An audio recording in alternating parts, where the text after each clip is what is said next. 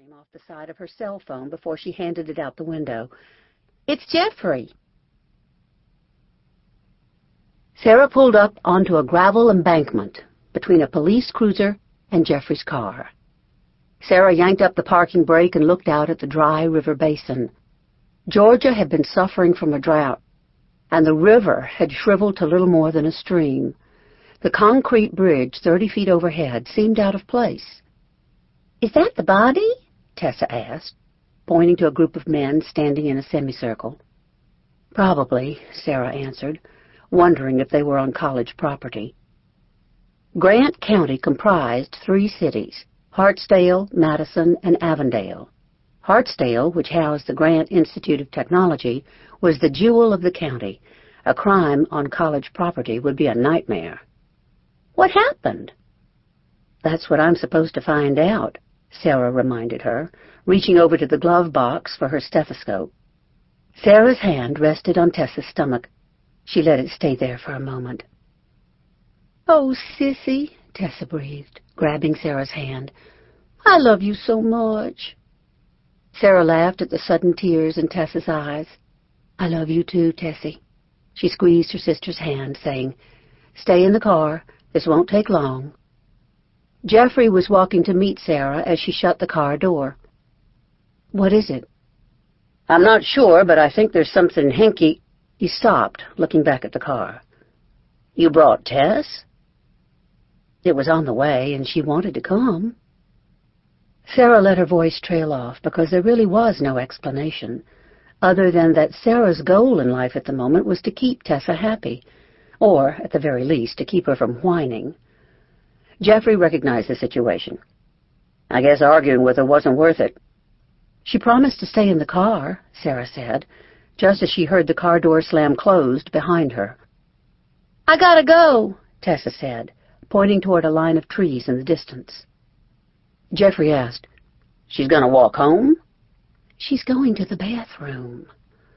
They watched Tessa navigate the slope, her hands hooked under her belly as if she were carrying a basket. "You think she'll be okay up there?" "She's fine." Sarah started to walk toward the scene, but stopped when he did not follow. She turned around. "You left pretty early this morning. I figured you needed the sleep." She walked back and took a pair of latex gloves out of his coat pocket, asking, "What's hinky?" "I wasn't that tired." Sarah gave the police cruiser a pointed look. "Is that new?" she asked, feigning curiosity. Grant County was a small place. Sarah had heard about the new patrol car before it was even parked in front of the station. He said, "Got it a couple of days ago." "Lettering looks good," she said, keeping her tone casual. "What's hinky?" He let out a short, irritated breath. "You'll see," he told her, heading toward the river. "Is it a student?" "Probably," he said, his tone clipped. "This side of the river is college land."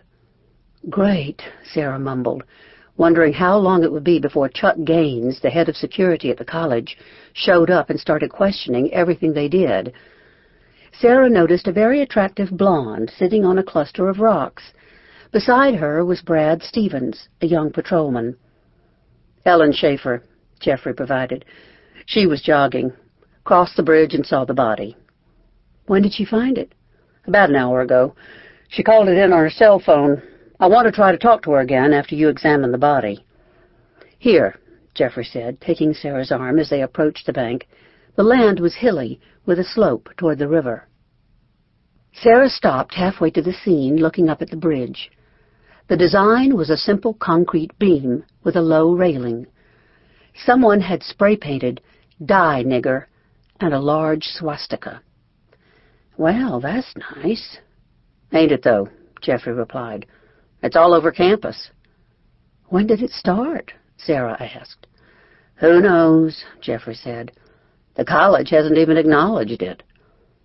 "If they acknowledged it, they'd have to do something about it," Sarah pointed out, looking over her shoulder for Tessa.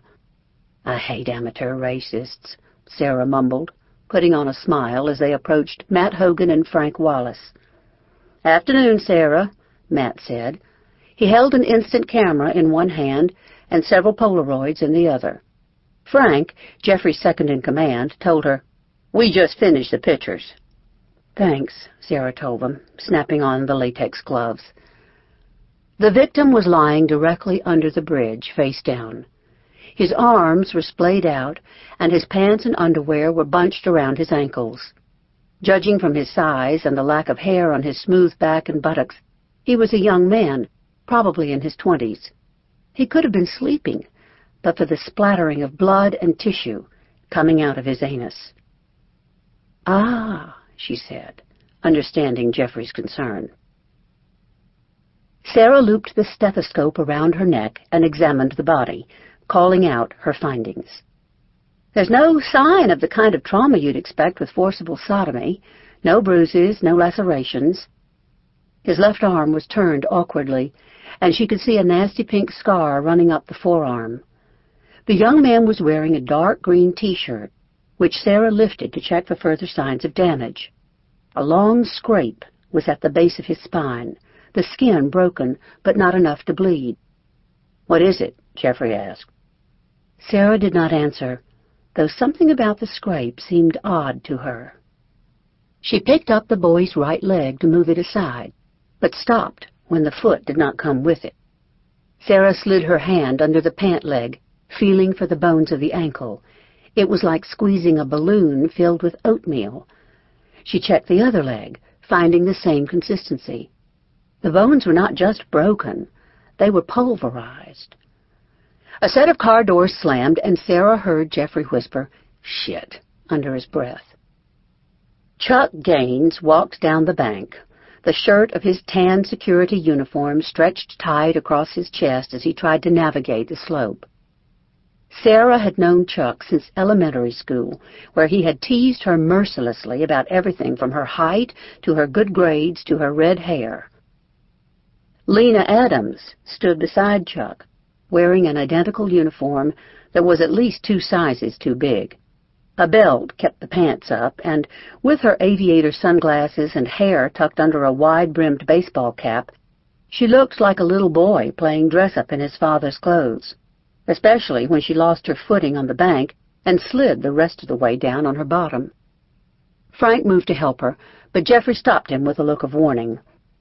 Lena had been a detective, one of them, up until 7 months ago. Jeffrey had not forgiven Lena for leaving. Chuck was muscular but unhealthy. He was always perspiring, and a thin layer of fat made his skin look tight and bloated. Sarah did not know if this was from steroids or poor weight training, but he looked like a heart attack waiting to happen. Chuck gave Sarah a flirty wink, saying, "Hey, Red," before jutting out his meaty hand toward Jeffrey. "How the hanging, Chief?" "Chuck," Jeffrey said, reluctantly shaking his hand. He gave Lena a cursory glance, then turned back to the scene.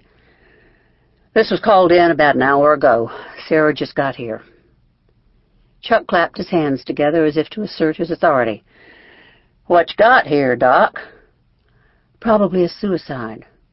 "That's so?" Chuck asked, craning his neck.